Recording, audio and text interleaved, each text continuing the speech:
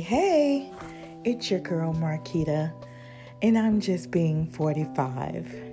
So today is actually April 18th, 2020, and I have been 45 for 70 days. This is actually my last episode. I gave myself a 5-episode limit just to see how it goes. Can I get through it? And so here I am, guys. Yay for me.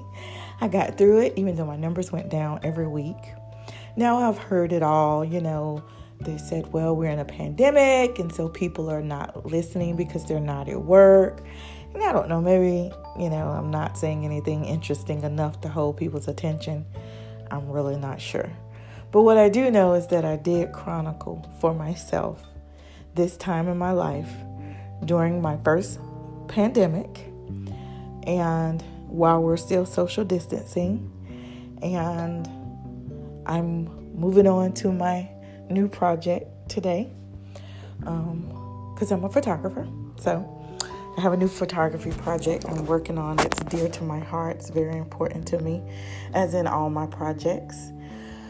But this one is new. I'm doing something I've never done before with photography. So it's going to be interesting.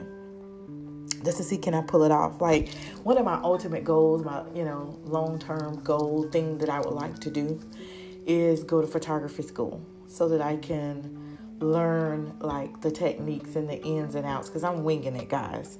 I've been winging it since 2010. So I've been doing this for 10 years, and I've been winging it. And it has done me well. Don't get me wrong. I've done daycare photos. I've done weddings. I've done baby showers. I love family portraits. I have captured some very important moments for people. Some good, some not so good. But for the most part, I have been able to pull it off. And I can say that I feel pretty good. I feel pretty good about the direction I'm heading in and this project I decided to do. And hopefully you guys will be able to see my work around, and big places. But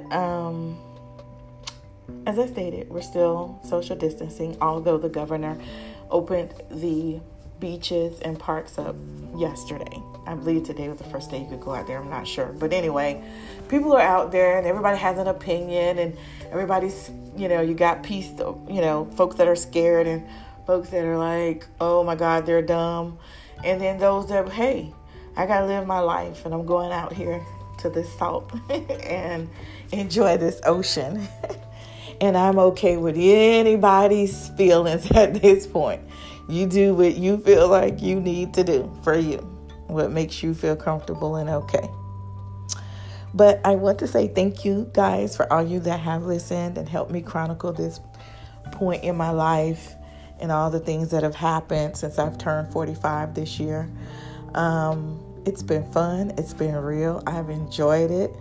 I did come to the realization that my numbers were not on the rise, and I was not building a fan base, and there was not any true committed listeners out there on my podcast project.